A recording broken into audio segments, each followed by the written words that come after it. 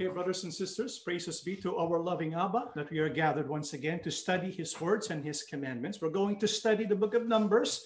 Last time, I believe we studied Numbers 19, but today we'll study Numbers 20. And Numbers 20 is a somber occasion, a solemn one, because it marks the end of a generation. Remember, the people of Israel, led by Moses, when Moses took them out of Egypt, it was a whole generation of people. It was the birth of a nation. Today we see the end of a generation, but the continuation of a nation. And so we will understand from the history of God's people the things that we need to learn so that in our journey today, which is very similar to the journey of the people of God during the times of the ancient Israelites, we can learn certain principles in life that we can apply so that we can best be prepared for the great day of our salvation. So let's go ahead and look into the book of Numbers, chapter 20 in the verses 1. How does the chapter open?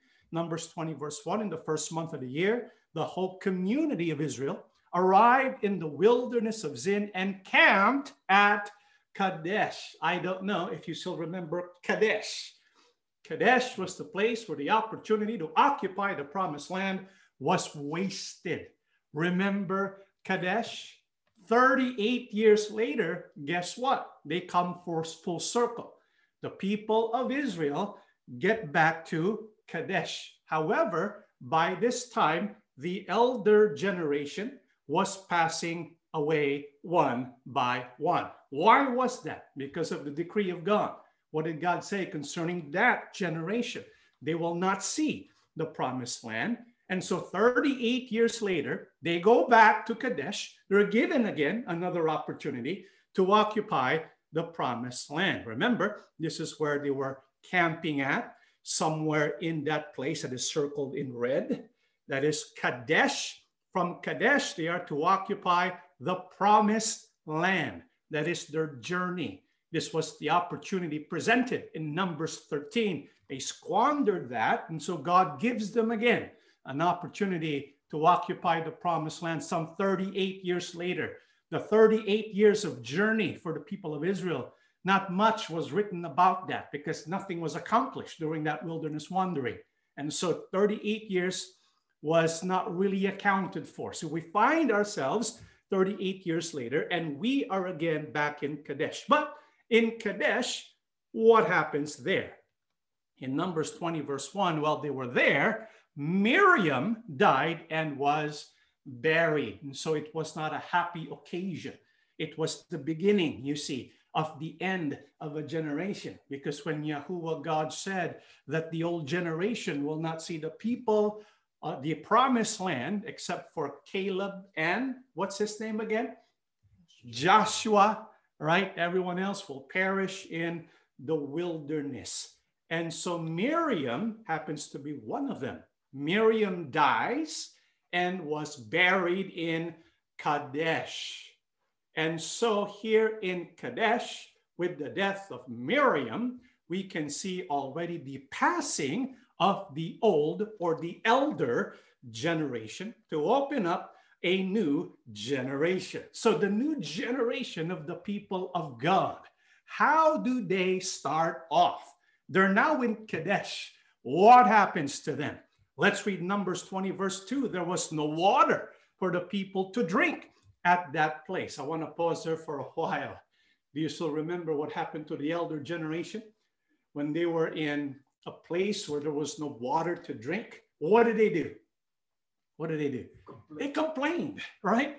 They complained against Moses. They complained to Aaron instead of praying to our loving Yahuwah, our God. Perhaps this time they have learned. Maybe the younger generation did not absorb or did not take in some of the negative attitudes of the elder generation. I wonder what they did, this younger generation. Let's keep reading. So they rebelled against Moses and Aaron. It seems like they did not learn yet. Instead of going to Abba, they rebelled against Moses and Aaron. Brethren, we need to fight the resistance to copy and to follow the ways of our ancestors, which is against the will of our God. Sometimes because we're absorbed by it. we tend to think that we are destined to copy that, to follow that. Brethren, we need to untether ourselves from the negativity of the mistakes, the people who became faithless before Yahuwah, our God. So they rebelled against Moses and Aaron. And what specifically did they rebel about? Let's read Numbers 23 down to 5. The people blamed Moses and said, if only we had died in Yahuwah's presence with our brothers. Why have you brought the congregation of Yahuwah's people into this wilderness to die, along with all our livestock? Why did you make us leave Egypt and bring us here to this terrible place? This land has no grain, no figs, no grapes, no pomegranates, and no water to drink. And so what were they blaming again to Moses and Aaron? What were they complaining about? Well, they said, why did you bring us all the way here just to die? We could have died together with our brothers. You know, they were showing impatience, right? You know, in a way, you can kind of understand their situation. Remember, for 38 years, they were stuck where? The wilderness. Is the wilderness the place you want to be? I mean, a human being can only have so much endurance. This is why I believe Yahuwah God was very compassionate. He was very, very merciful. Nevertheless, the people of Israel should have remained patient. If there's something we need to understand, is we need to develop patience. We need to be patient with the promise of our God. Take a look at what they complained about at the bottom part of this passage. They say, this land has no grain, no figs, no grapes, no pomegranates, and no water to drink. Should they be surprised that those things are missing in the land where they're at? Should they be surprised? No, because they're not yet where? In the promised land. Where are they? In the wilderness. And so what they should have done is to show loving Abba patience while they wait for their entrance to the promised land. Because the promises of God are not to be fulfilled in the wilderness. It is to be fulfilled where? In the promised land. That's why it's called the promised land. How many here can pick up a principle from this passage? I think a lot of us can, right? Because right now the apostles tell us that we are pilgrims. We are sojourners here on earth. What does that mean? This is not the promised land. The earth we live in right now is not the promised land. This is why we should not be complaining. Sometimes people complain, well, I worship Yahuwah God. I worship Yahushua Christ. Why am I getting sick? Why did I get laid off? Why am I struggling when it comes to payments? Why do I have all these problems? So on and so forth. Brethren, we are here on earth as sojourners. We're not yet in the holy city. And so people are going to die here. People are going to get sick here. What do we need to do? While we wait for the promised land so that we can enter that place promised by God, we have to be patient. We cannot be complaining to our spiritual leaders. Instead, we should make Yahuwah God our refuge. And so what did Moses and Aaron do? Because the people complained to them. Numbers 20 verse 6, Moses and Aaron turned away from the people and went to the entrance of the tabernacle, where they fell face down on the ground.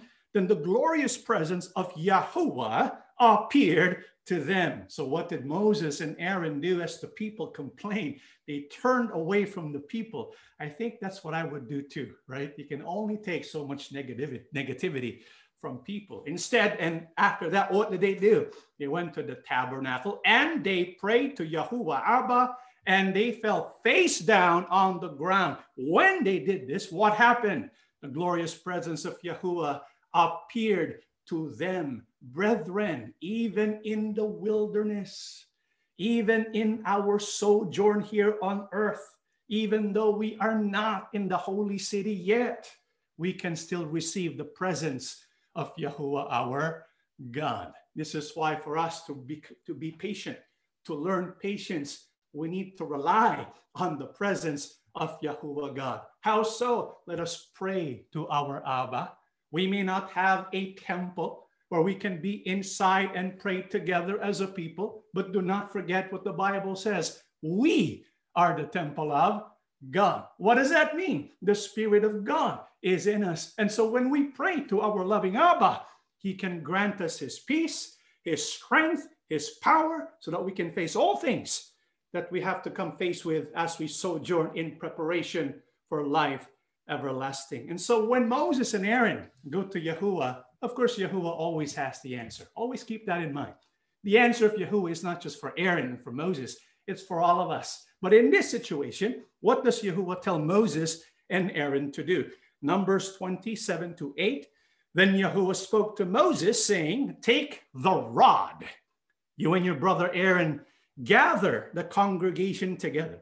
Speak to the rock before their eyes, and it will yield its water. Thus you shall bring water from them out of the rock and give drink to the congregation and their animals. So after Yahuwah appears to Moses and Aaron, what instruction does God give to them? What is the solution to their problem? God gave them instructions, right? What was the first thing they had to do? Take the rod. Remember what the rod represents. What does the rod represent? The power and the authority of God. He gives it to Moses. He gives it to Aaron. And in the Christian era, that rod is who? Yahushua HaMashiach. It is by the authority that Yahushua HaMashiach gives us that we're able to worship and serve God. And so he says, take hold of that rod. What does that mean? You're taking hold of authority and power that comes from God. That's the first thing. What's the second thing we are to do? To gather the congregation together. Why? Because Yahuwah wants to show them power that comes from his hands alone. What else are they supposed to do? Here's the key thing. Moses was instructed to do something specific. What was that?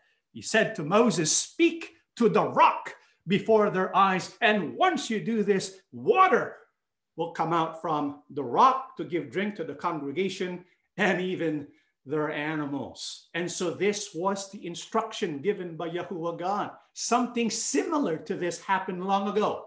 Remember in their journey when they had no water to drink? What was the command of God back then? It was slightly different. In the book of Exodus 17:5-6, and Yahuwah said to Moses, go on before the people and take with you some of the elders of Israel. Also take in your hand your rod. Remember, that represents power and authority from God. So take in your hand your rod, which you struck the river, and go. Behold, I will stand before you there on the rock in Horeb, and you shall strike the rock, and water will come out of it, then the people may drink. And Moses did so in the sight of the elders of Israel. And so not too long ago, several decades ago, when something similar was faced by the people of Israel, the elder generation, right? What was the instruction of God to Moses so that water can come out of the rock? What was the instruction? You shall strike the rock. How many times? One time. He didn't say 2 times, 3 times. Yahuwah says, you shall strike the rock, and after you strike the rock, water will come out of it. That was the instruction 40 years ago. How about in this situation? What was the instruction? Speak to the rock. Not to strike it, but to speak to the rock. And so after receiving this instruction from Yahuwah God to speak to the rock, what does Moses do? Numbers 29-11. So Moses took the rod from before Yahuwah as he commanded him, and Moses and Aaron gathered the assembly together before the rock. And he said to them, hear now, you rebels, must we bring water for you out of this rock? Then Moses lifted his hand and struck the rock twice with his rod, and water came out abundantly, and the congregation and their animals drank. So this time, what did Moses do? Did he obey the command of God? No. Instead of speaking to the rock, what did he do? He struck the rock, not once, but twice. Yahuwah God says, speak to the rock. Do not strike the rock, but he struck the rock twice. Because of this, what did Yahuwah God say to him? Numbers 20:12-13, but Yahuwah reprimanded Moses and Aaron. He said, because you did not have enough faith to acknowledge my holy power before the people of Israel. You will not lead them into the land that I promised to give them. This happened at Meribah, where the people of Israel complained against Yahuwah and where he showed them that he is holy. And so after Moses struck the rock twice, what was the response of Yahuwah God to him and to Aaron? He reprimanded Moses and Aaron. He was not pleased at all. In fact, because of his displeasure, his disappointment, because of what Moses had done, what did he decree against Moses? He said, you will not lead them into the land that I promised to give them. That's pretty sad, isn't it? Because Moses went through a lot with these people, absorbing their complaints for so many decades. And when it was come to enter the promised land, finally, at last, God says, you're not going to be the one to take them into the promised land. You're going to see the promised land from a distance, but you don't get to enter in it. And why did God decree this against Moses? He says, you did not have enough faith to acknowledge my holy power. Moses was a great man, but he was not perfect. This is why none of us should ever think that just because someone has been appointed by God to lead, that they're going to be perfect. You get that? No human being is perfect. Even the best among us, we make mistakes. We make lots of mistakes. Here's Moses. He made a mistake before the congregation. He gathered the congregation, and all of them saw what Moses had done. And Yahuwah God said to him, you will not enter the promised land. You know, when they were about to enter the promised land, you know what Moses said to Yahuwah? Let's read the book of Deuteronomy 3:25-26. Please let me cross the Jordan to see the wonderful land on the other side, the beautiful hill country in the Lebanon mountains. But Yahuwah was angry with me because of you, and he would not listen to me. That's enough, he declared. Speak of it no more. And so here's Moses. He's telling the people Israel that he pleaded to Yahuwah to let him go across the Jordan, see the other side. But Yahuwah God says to him, no, right? Yahuwah made a decision because of his mistake. He was no longer allowed to enter the promised land. And so the new generation would be led by someone else. Who would that be? Joshua. What's his actual name? Yahushua. Was that his given name at birth? No. Who gave him that name? Moses. Yahuwah instructed Moses to give him that name, but it was actually God's idea. God was showing a hint. The deliverer, the one who's going to take you to the promised land, will be a Yahushua. Yahushua, meaning Yahuwah, or meaning Yahuwah is your Savior. And this is why we can see here that when God has made a decision, he will keep with that decision. And so Moses was disappointed. And perhaps many of you can feel for Moses. I kind of feel sad for Moses, but you know, Moses was a faithful servant. And so even though he was not given the opportunity to enter the promised land, he remained faithful to our Almighty God. You see, God doesn't give up on us. Yes, we fail. And I'm sure all of us are going to fail eventually. Yes, we make mistakes. We're all going to make mistakes. Moses made a mistake, but God does not give up on Moses, and the true people of God do not give up on their services to him. The Bible says it in Proverbs 24:16, the godly may trip 7 times, but they will get up again. But one disaster is enough to overthrow the wicked. You see, if there's one characteristic of the godly, it's not that they will not trip. Even the godly will trip, right? Even the faithful servants of God will make mistakes. That's not really what marks them as true godly people. What marks the godly is this: even if they will trip, even if they will fall, what will they do again and again and again? What does the Bible say? They will get up again. In other words, the true godly people, they don't quit. Because when you really believe that Yahuwah God is who he is, because he will not give up on you, you will not give up on your God. This is why the true godly, even if they trip, even if they fall, they will continue pleasing and worshiping God. So that's what Moses did. Yes, he found out he got disqualified, right? He's not allowed to enter the promised land anymore. However, even despite this, the work goes on. He continues to be a servant of Yahuwah. He does not complain. He remains faithful to Yahuwah our God. We need to follow his good example. What does Moses continue to do? Numbers 20, 14 to 17. Moses sent messengers from Kadesh to the king of Edom saying, "This is what your brother Israel says. You know about all the hardships that have come upon us.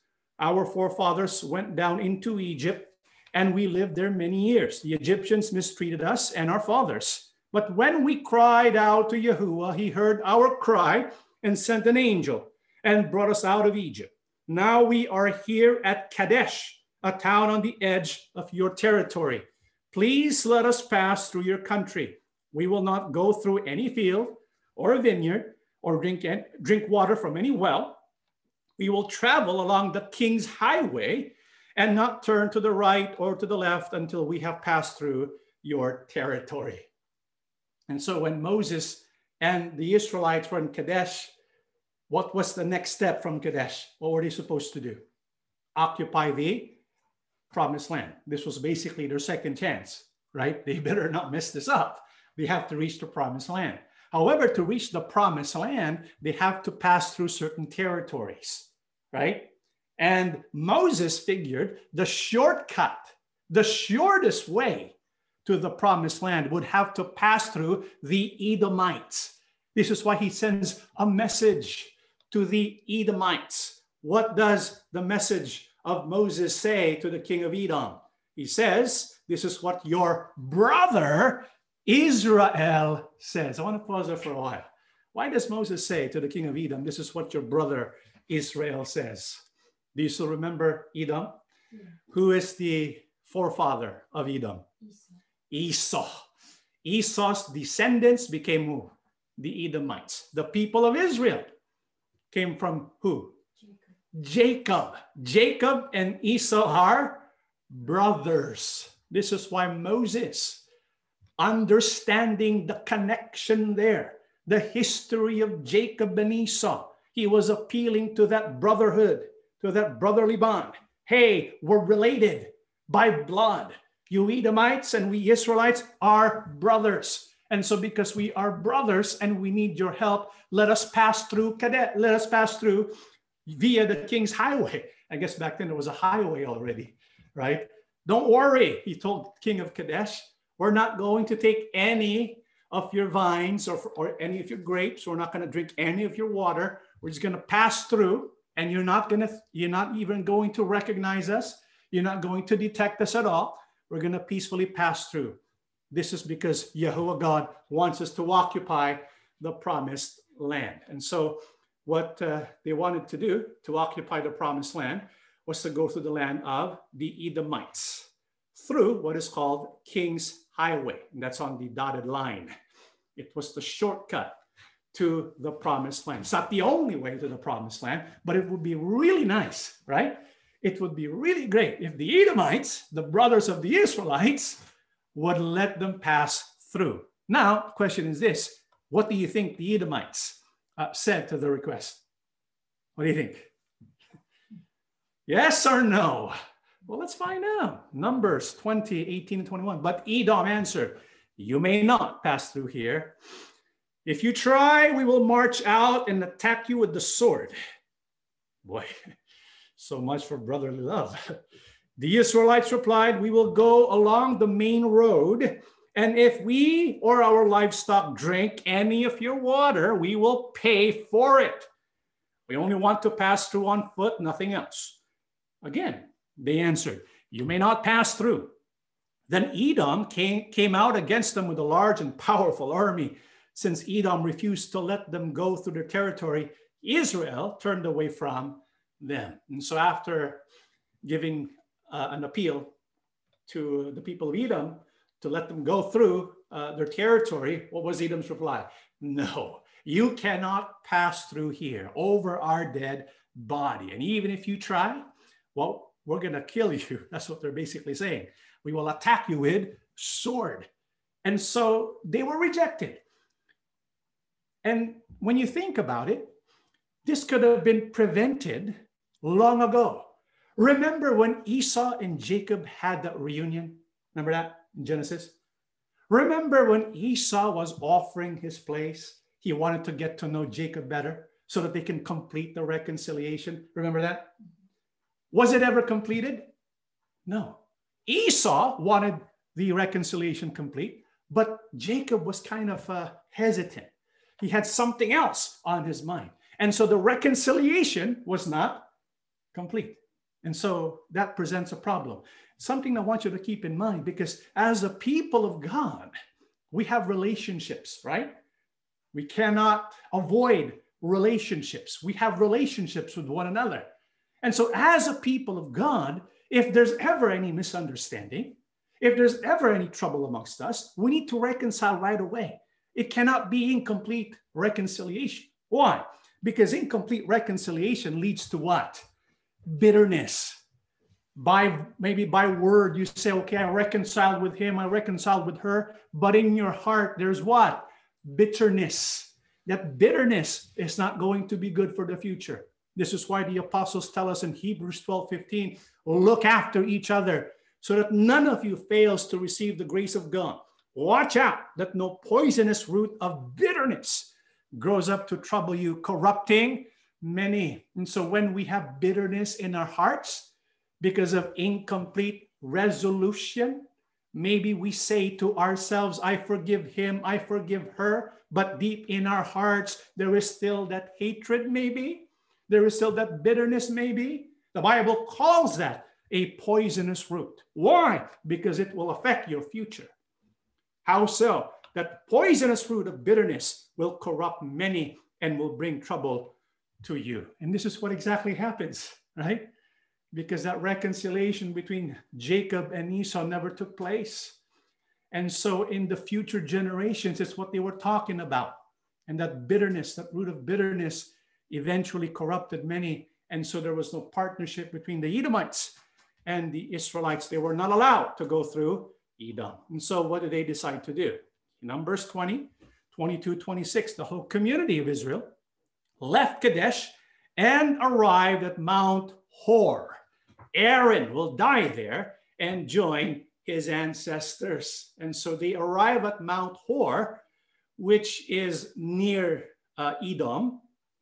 And at the mountain of Hor, what will happen to Aaron there? God decrees that he's going to die. We already had a death, right? In Kadesh. Who's that? Miriam. Next, who's going to die? Aaron, right? So Aaron, Miriam, these are the brothers and sisters of who? Moses. Remember the three leaders. They're all siblings, brothers and sisters. And Miriam already died. Now Aaron is going to die very, very soon. Where? On Mount Hor. Well, where is Mount Hor? In Wikipedia, the exact location of Mount Hor has been a subject of debate, but based on the writing of Josephus, who is a historian, it has been customarily been identified with the Jebel Nebi Harun, mountain of the prophet Aaron in Arabic, a twin-peaked mountain, 4,780 feet above sea level, 6,072 feet above the Dead Sea, in the Edomite mountains on the east side of the Jordan Araba Valley. On the summit is a shrine, the tomb of Aaron, said to cover the grave of Aaron. And this is what they built on that shrine. That's how it looks like. The people of Israel, you know, it is controversial for them. They're not absolutely certain if that was the place or the spot where Aaron actually died. But for the Arabs, for the Islamic people, they are pretty certain that that's where Aaron died. And so they built a shrine, and you can go into the shrine if you want to. Well, I don't know if you can, but if you want to go on a field trip to go there, that'll be a nice place to kind of visit, kind of see, right? And so that's where supposedly Aaron died, Mount Hor. And of course, it's nice to know where Mount Hor is and where he died. But even more importantly, why did God swiftly make a decision that he has to die? Why was this a decree against Aaron? Why did God decide that Aaron is not going to enter the promised land? Well, let's go ahead and read the book of Numbers 20, 23, 24. There, on the border of the land of Edom, Yahuwah said to Moses and Aaron, the time has come for Aaron to join his ancestors in death, right? He will not enter the land I'm giving the people of Israel because this is the reason. We know he's going to die.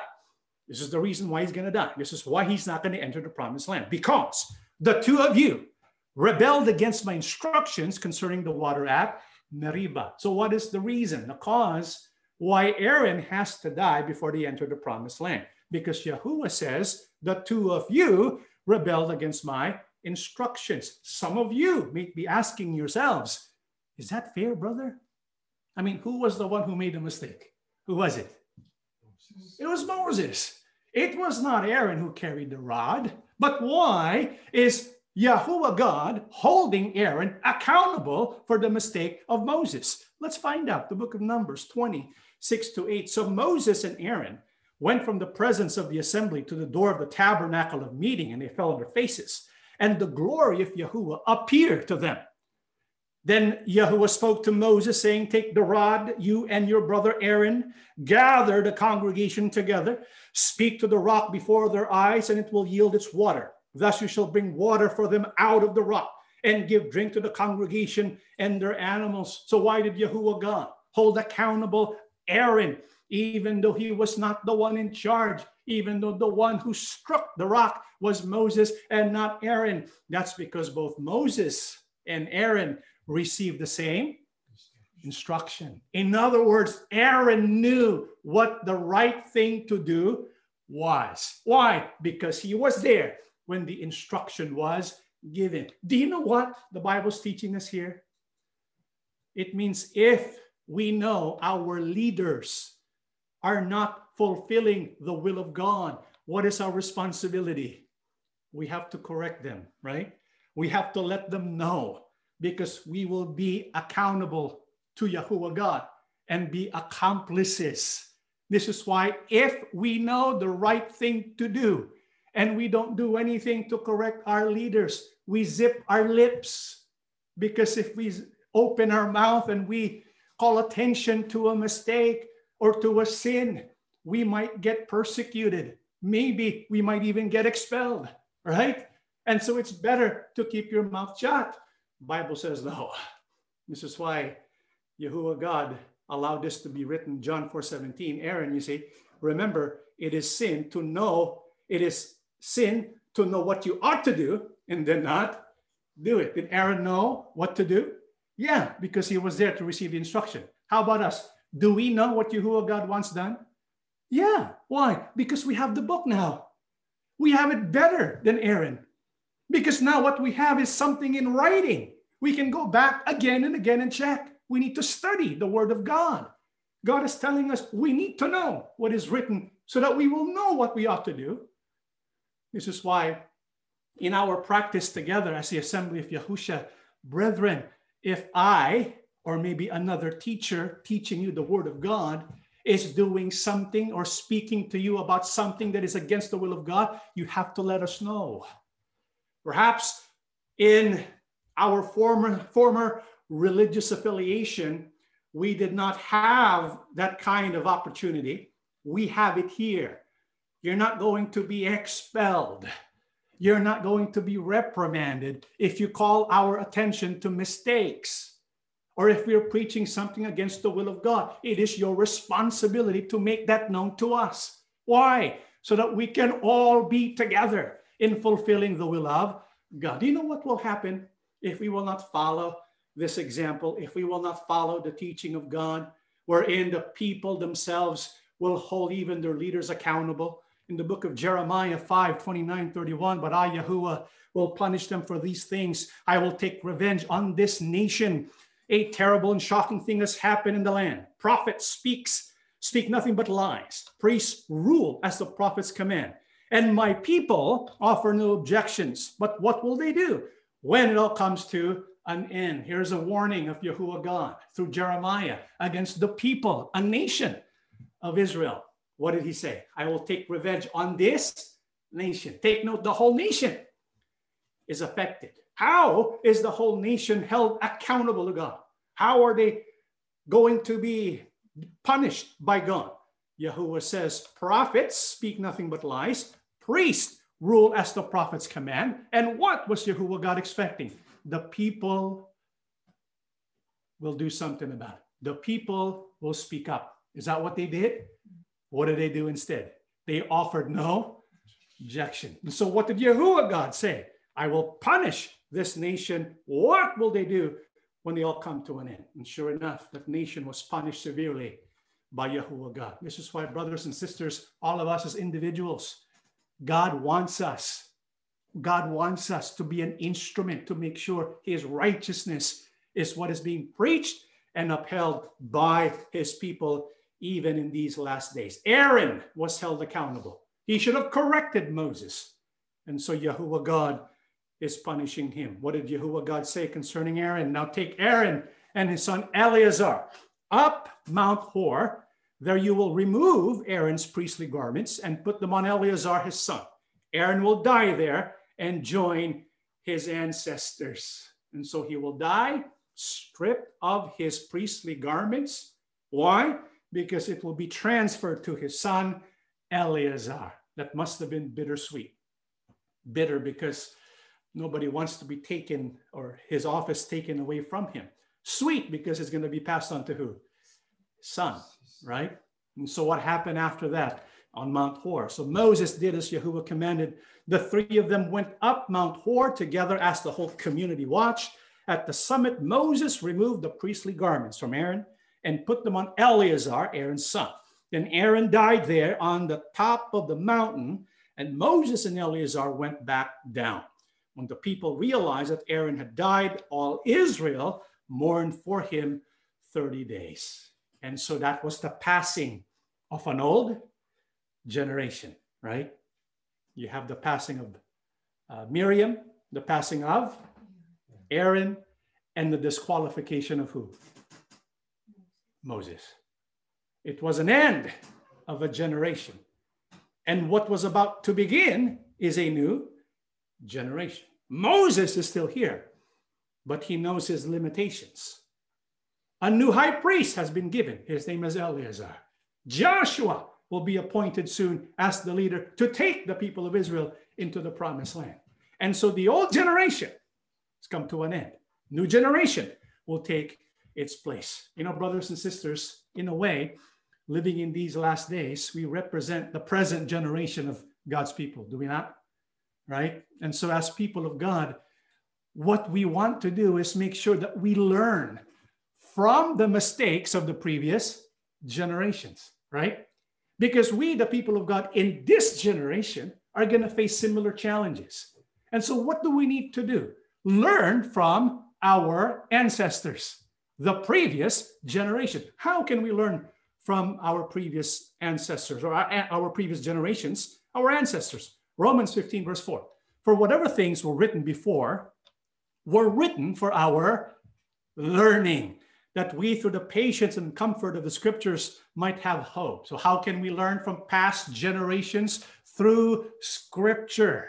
What is written in scripture? What happened during the days of Israel? What happened during the days of captivity, the days of the prophets, even the days of the apostles? You see, they were written for what purpose? So that we can learn. And there's a saying, the best learning that you can ever have is to learn from experience. Am I right? This is why a person who's 40 years old has more wisdom than someone who's 20, right? Maybe the 20-year-old has more knowledge, he's sharper, but the 40-year-old probably has more wisdom because of what? Experience. But what if we can gain the experience of our ancestors? Wouldn't that be nice? This is why the scripture has been given to us. Haven't you noticed in the Holy Scriptures, the people of God and their dealing, their relationships and everything that they've done in the past have been carefully recorded in the scriptures, right? Including the cities, the names of the people. All of their mistakes were not covered by the Bible. You notice that? Why is that? Because God wants us to learn. He wants us to learn from the mistakes of his people. He wants us to learn so that we can perfect the way we worship God. This is why our generation should learn from the past. And what can we learn from the past? The book of Corinthians 10, verse 11, all these things happened to them as examples for others. And they were written down as a warning for us. For we live at a time when the end is about to come. So when the end is about to come, we need to all the more study the scriptures. Why? They contain examples. They contain warnings so that we can have guideposts that will guide us today, because we are at the threshold of occupying the real promised land, the kingdom of heaven. This is why all the more we need to study scriptures and learn from the past, including what has happened in the book of Numbers, chapter 20, because we are the latest generation. We need to learn from the previous generations. What can we learn, for example, during their first stop at Kadesh? What did we learn? If you go back to Numbers 13, Numbers 14, what did we learn from the people of Israel? What principle should we pick up? I think it's this. We must let our faith overcome our fear, right? Because the people of Israel back then, at the first opportunity to occupy the land, because they were afraid of giants, what do they want to do? They want to go back, right, to Egypt. Is it human to feel fear? Do you feel fear? Yeah, all of us feel fear. You see, courage is not the absence of fear. Courage is taking the steps Yahuwah wants you to take despite the feeling of fear. That's when we let faith overcome our fear. Because in our work today, we're going to face many things that will call upon us to rely on faith to overcome our fear. Now, in the second visit at Kadesh, the new generation, right, 38 years later, and also in Numbers 20, we have 2 deaths and a disqualification. There's also something we can learn from the leaders of that generation. Who are their leaders again? Moses, Aaron, and Miriam. Moses, what was he responsible for? The law, right? He was the lawgiver. It was through Moses that Yahuwah God made known his will to the people of Israel. He was the liberator from Egypt. How about Aaron? What was his function? What did he represent? These are the 3 leaders who happens to be siblings, right? Aaron, the priesthood. This is why the sons of Aaron are the ones who are going to be priests. And the relatives of Aaron are going to be Levites, okay? Well, how about Miriam? What did she represent? What was she in charge of? Because Moses was in charge of the law. Aaron was in charge of the priesthood. How about Miriam? What was she in charge of? I think my daughter knows, right, Jenna? What was she in charge of? There you go. Question mark. Well, in the book of Exodus 15, then Miriam, the prophet. So she's a prophet, right? So she's really a person of God. Aaron's sister took a tambourine and led all the women as they played their tambourines and danced. And Miriam sang this song, "Sing to Yahuwah, for he has triumphed gloriously. He has hurled both horse and rider into the sea." And so what was Miriam in charge of? What was she a leader of? She was a leader in composing songs, leading with dances and tambourines, basically the work of praise and worship. So Moses, charge of the law. Aaron, the priesthood. Miriam, in charge of praise and worship. However, we know they did not have the ending that they should have had, right? They made mistakes along the way. We, as a people of God, today, we need to learn from those mistakes. And so what was the mistake, for example, of Aaron and Miriam? Numbers 12, 1-2. While they were at Hazeroth, Miriam and Aaron criticized Moses because he had married a Cushite woman. They said, "Has Yahuwah spoken only through Moses? Hasn't he spoken through us too?" But Yahuwah heard them. And so what was the mistake of Miriam and Aaron? They criticized Moses for marrying a Cushite woman. Was it lawful, or was it a lawless act to marry a Cushite woman during that time? No. There was no law of Yahuwah that you cannot marry a Cushite woman. Moses did. And so he was criticized by Miriam and Aaron. Right? Why? They said, has Yahuwah spoken only through Moses? And at this point, Yahuwah tells them about Moses. With prophets, I give visions, but with Moses, he's different. I speak to him face to face. And so we can see here the folly of Miriam and Aaron. What is that? It's the problem of, what do you think? It's the problem of pride, wasn't it? When they want something that doesn't belong to them, they want to be Moses' equal when Yahuwah says, no, Moses is here, you're only here. And so what they want is something Yahuwah God has not given to them. To want something Yahuwah God has not given to you is called pride.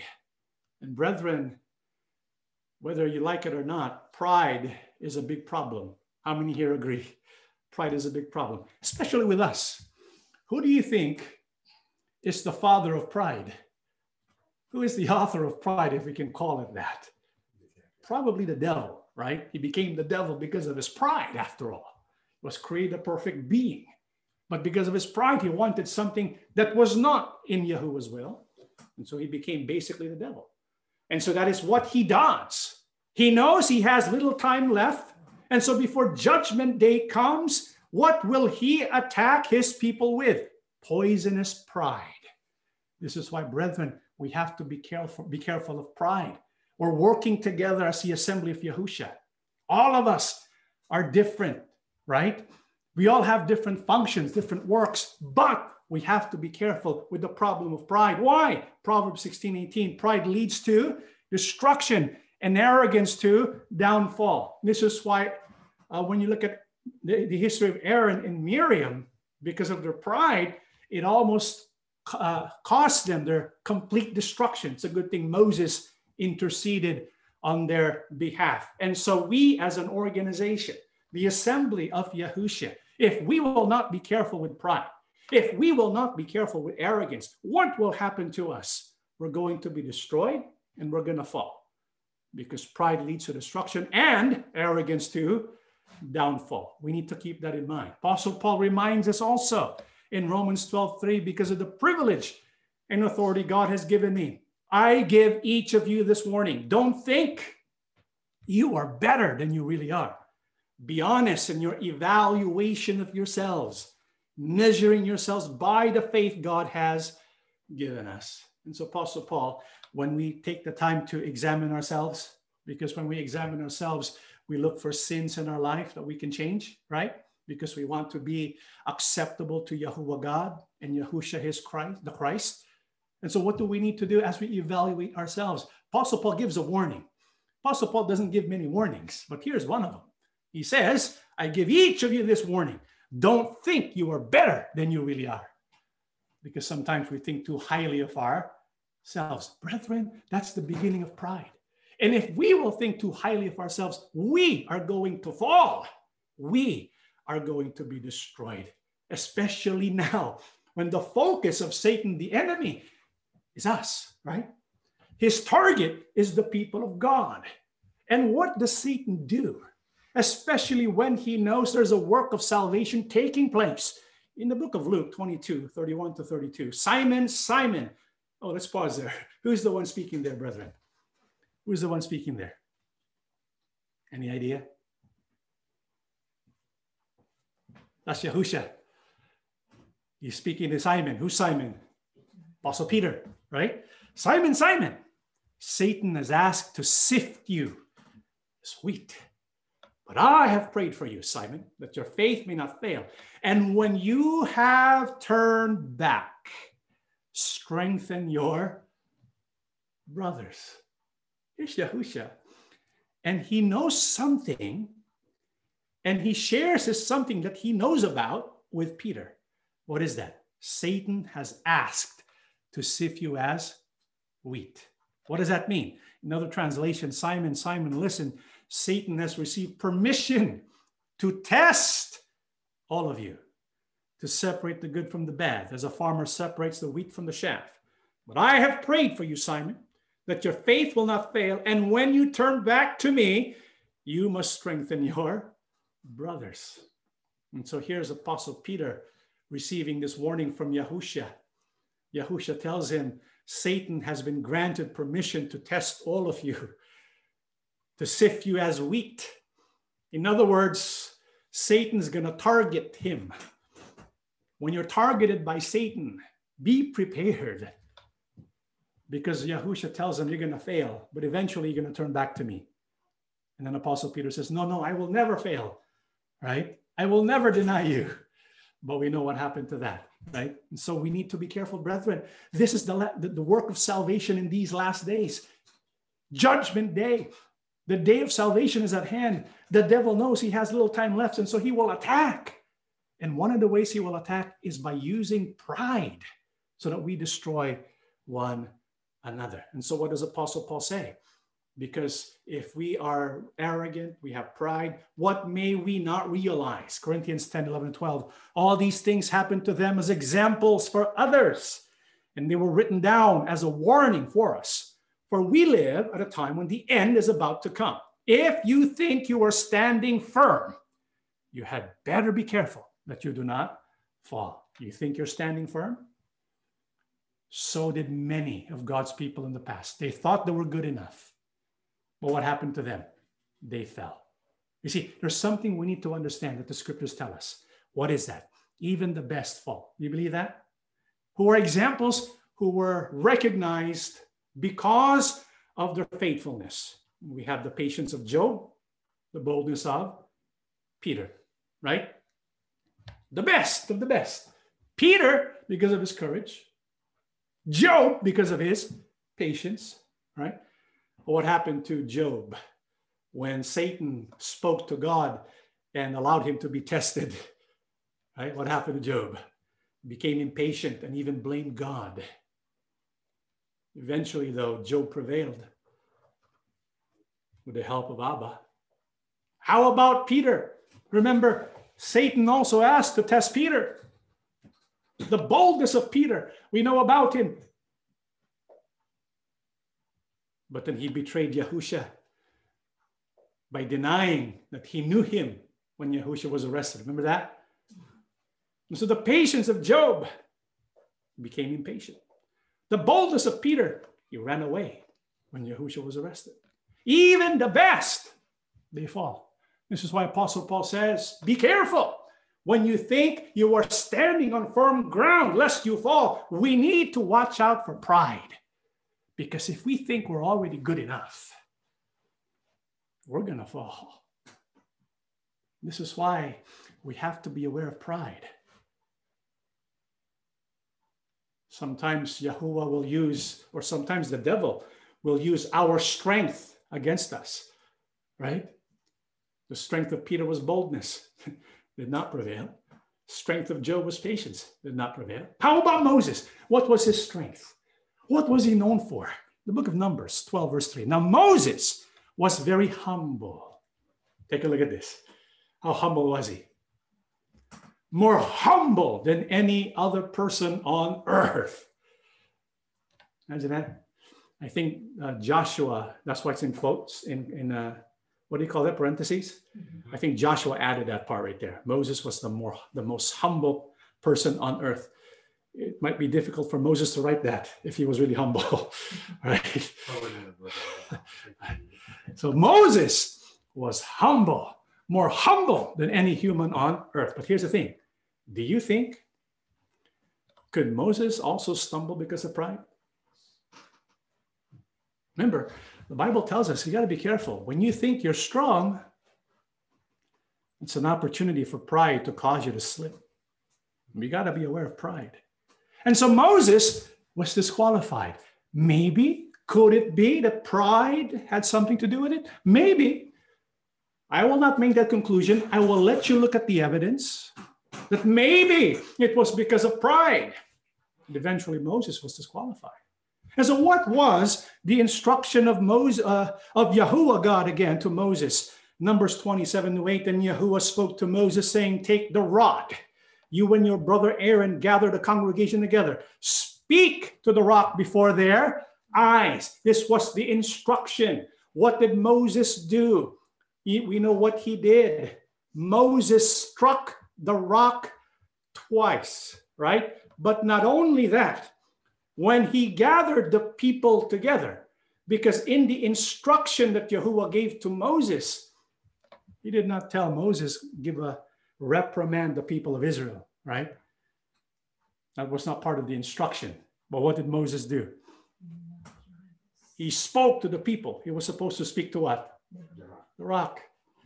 Instead of speaking to the rock, he spoke to the people. Not only did he speak to the people, what did he say to the people? He reprimanded them. Hear now, you rebels. He was really upset. He was really angry. Moses at this point was angry. And because of the anger of Moses, a psalmist wrote about this incident in the book of Psalms 106, 32, 33. At Meribah, remember Meribah? That's the place. At Meribah, too, they angered Yahuwah, causing Moses serious trouble. They made Moses angry, and he spoke foolishly. You know, before this happened, during the early days of Moses, he was still a meek man, a humble man. He would cry out only to Yahuwah. And this time he was angry. He was so angry, he spoke foolishly. In other translations, at the springs of Meribah, the people made Yahuwah angry, and Moses was in trouble on their account. They made him so bitter that he spoke without stopping to think. You see, when we have pride, when we get angry, and you add the pride with the anger, you become bitter, and you begin to say things without even thinking about it. Is that true? Very true. This is why we have to protect ourselves. We have to overcome bitterness and anger that may cause us to say things or post things without properly thinking about it. Especially now, what you post on the internet becomes lifetime, right? We got to be careful, brothers and sisters. What else did Moses do? In Numbers 29 to 11, it says, this is what he said. Hear now, you rebels. And then he goes, must we bring water for you out of this rock? Do you see what's happening there? Could there be pride involved there? What did Moses say? Must we bring water for you out of this rock? In reality, who was the one bringing water? Wasn't it Yahuwah God? By saying we, perhaps he is including himself in getting the glory that belongs to who? God. That's something we must never do. Yahuwah must get all the glory. Why? In Isaiah 42:8, I am Yahuwah, that is my name. I will not give my glory to anyone else, nor share my praise with carved idols. The Bible says that he will not give any of his glory to anyone else. This is why in our work together, brethren, we must never take even a part of Yahuwah's glory as we do this work. This is why if we do any act of service in the assembly of Yahusha, never take part of any glory. It's not because of you. It's not because of us. We're but instruments of Yahuwah God. It's all about Yahuwah God. He must get all the glory, not us. The moment we take any part of the glory, we become proud and arrogant. Perhaps, we cannot say this conclusively. Perhaps Moses became disqualified partly because of pride maybe creeping in. Because remember, it happens even to the best of us. What else? In Numbers 29 to 11, then Moses lifted his hand and struck the rock twice with his rod. He raised his hand and struck the rock twice with his rod. When Yahuwah explicitly said, only speak to the rock, but he struck it twice. And so what did the rod that he raised with his hand represent? Authority and power coming from who? Yahuwah. But he misused the authority. Instead of holding the rod and speaking to the rock, he used that rod and struck twice the rock. He misused and abused his authority. You see, the people of God, especially the leaders whom God appointed, they have to be careful with the authority God gives them. They must not rule over the flock. They must not use that rod to oppress. They must not use that rod to abuse, to take advantage of the people that they lead. No, that's not what the rod is for. This is why we have to be careful if we are appointed in a leadership role among the people of God. We must never misuse and abuse the authority that Yahuwah has given to each one of us. But then you might be still thinking, okay, maybe Moses, he made a mistake, but because of that one mistake, Yahuwah God is not going to let him go to the promised land. But there's a reason why. You see, there's something we need to understand about the rock that was struck by Moses. You know what that is? The book of Corinthians 10, 1-4. I don't want you to forget. Dear brothers and sisters, so I want to pause there for a while. We're in Corinthians. Who's the one writing there? Apostle Paul. Are we in the Old Testament or New Testament? Yeah. New Testament. And so Apostle Paul is writing to his brothers and sisters in Yahushua, and he's telling them about the events during the days of Moses because it has relevance. It is a type that is to take place in the future, right? And so he says, I don't want you to forget, dear brothers and sisters, about our ancestors in the wilderness long ago. All of them were guided by a cloud that moved ahead of them, and all of them walked through the sea on dry ground.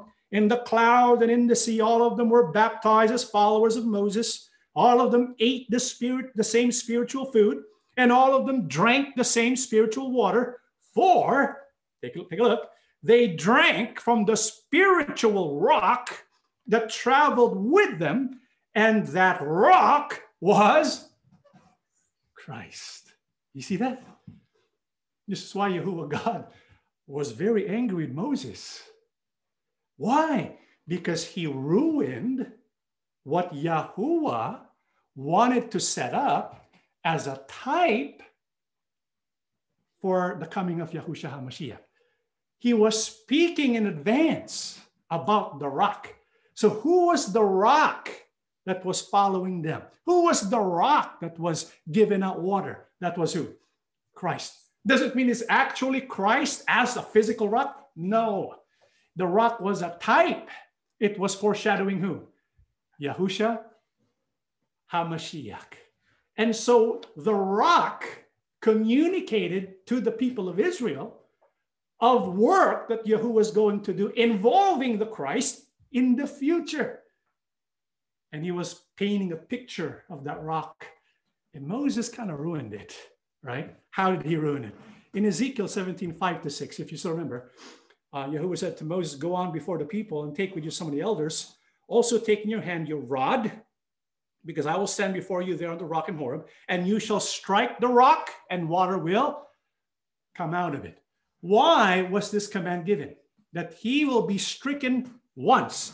Strike the rock. Remember, the rock represents who? Yahushua. Why is Yahuwah telling Moses, strike the rock just once? In Isaiah 53, 4-5, surely they took up our infirmities and carried our sorrows, yet we considered him stricken by God, smitten by him and afflicted. But he was pierced for our transgressions. He was crushed for our iniquities. The punishment that brought us peace was upon him, and by his wounds we are healed. So that rock that was struck by a rod, what did that show? God himself will strike his son in fulfillment of prophecy, because Yahushua will take the punishment that will bring peace, that will bring healing for the people of God, right? You see that? Now, in Numbers 27-8, when Yahuwah God says, speak to the rock before their eyes, no longer must the rock be stricken. Why? Because Yahushua was appointed to die and perish and suffer only how many times? Once. It would be unrighteous for Yahushua to suffer more than once. It would be unrighteous for Yahushua to die more than once. Once, only once. And his sacrifice would be perfect and complete. This is why Yahuwah says to Moses, speak to the rock. Have you noticed something here?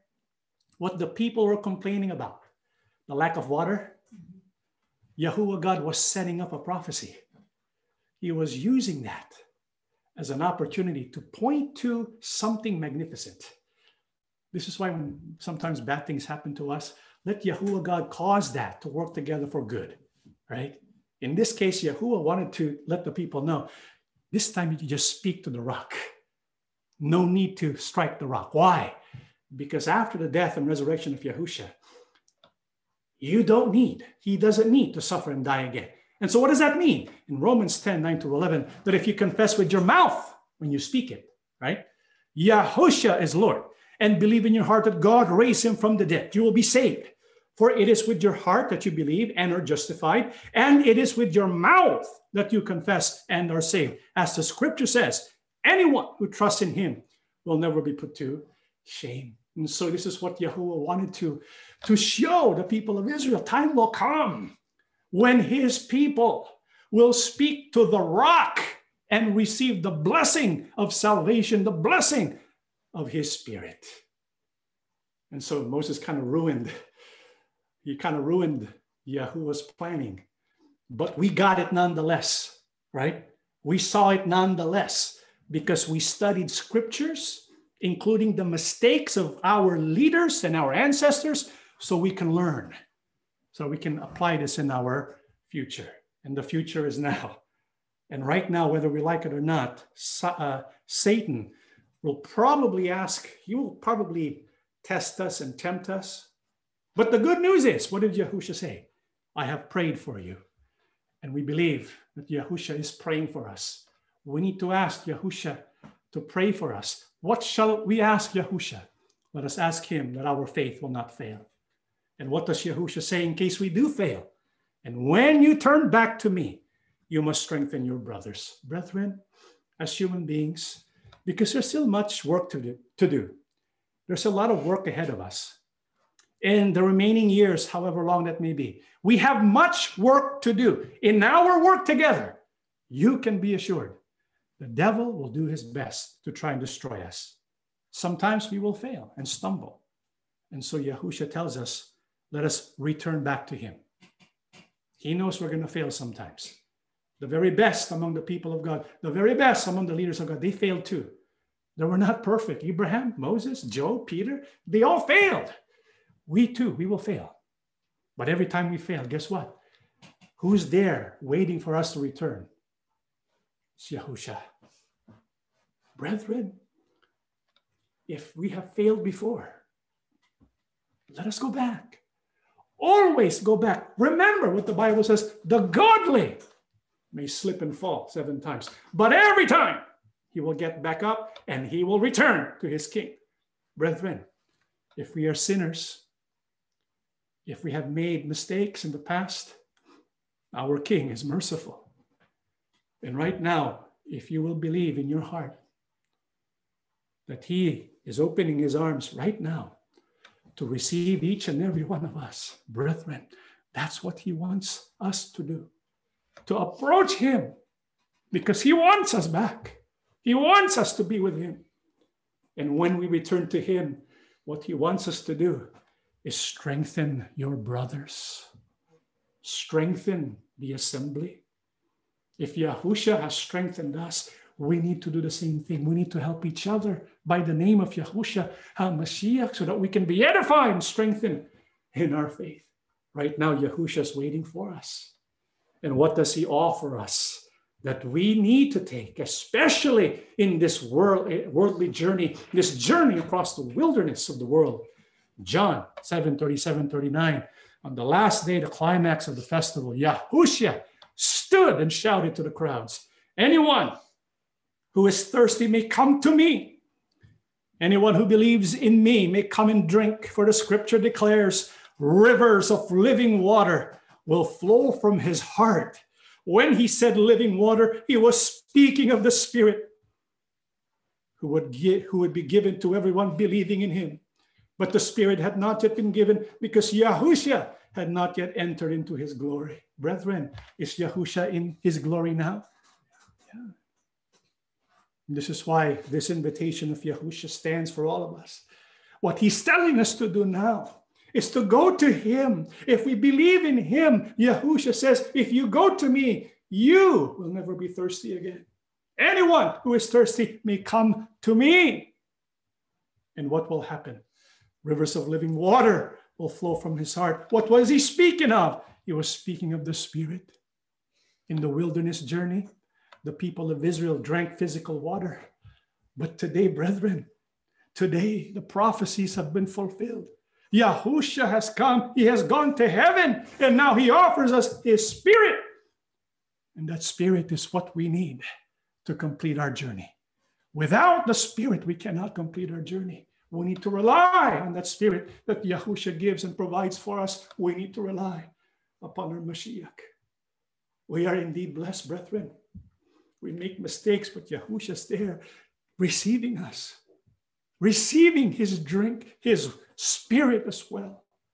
And so before we stand together as a congregation to pray, let us meditate on this passage of Scripture in the book of Hebrews 4:14 and 16. So then we have a great high priest who has entered heaven, Yahushua, the Son of God. Let us hold firmly to what we believe. The high priest of ours, Yahushua, understands our weaknesses. He knows we're going to fail. He knows we're humans. He knows how difficult it is to live life as a human being here on earth. He understands our weaknesses. For he faced all the same testings we do, yet he did not sin. So let us come boldly to the throne of our gracious God. There we will receive his mercy, and we will find grace to help us when we need it most. You hear that, brethren? Yahushua, he wants us to approach him boldly.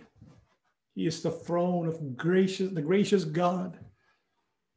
He sits on his throne and he welcomes us. And what we'll receive from God through Yahushua? Mercy and grace, especially when we need it the most. This is why, brethren, every day, begin your day by the throne of your King. Receive daily his Spirit and living water. Receive daily his mercy and his grace, because we need it every day. The adversary is great, but our King is far greater. And our Creator is greatest of all. And they are with us and on our side. And so there's no reason for us to be afraid. And every reason for us to move forward and enter the promised everlasting life. Let us stand, brethren, and we shall pray together. Everlasting Yahuwah, yes, our loving Abba, you are a source of all provisions. Yes.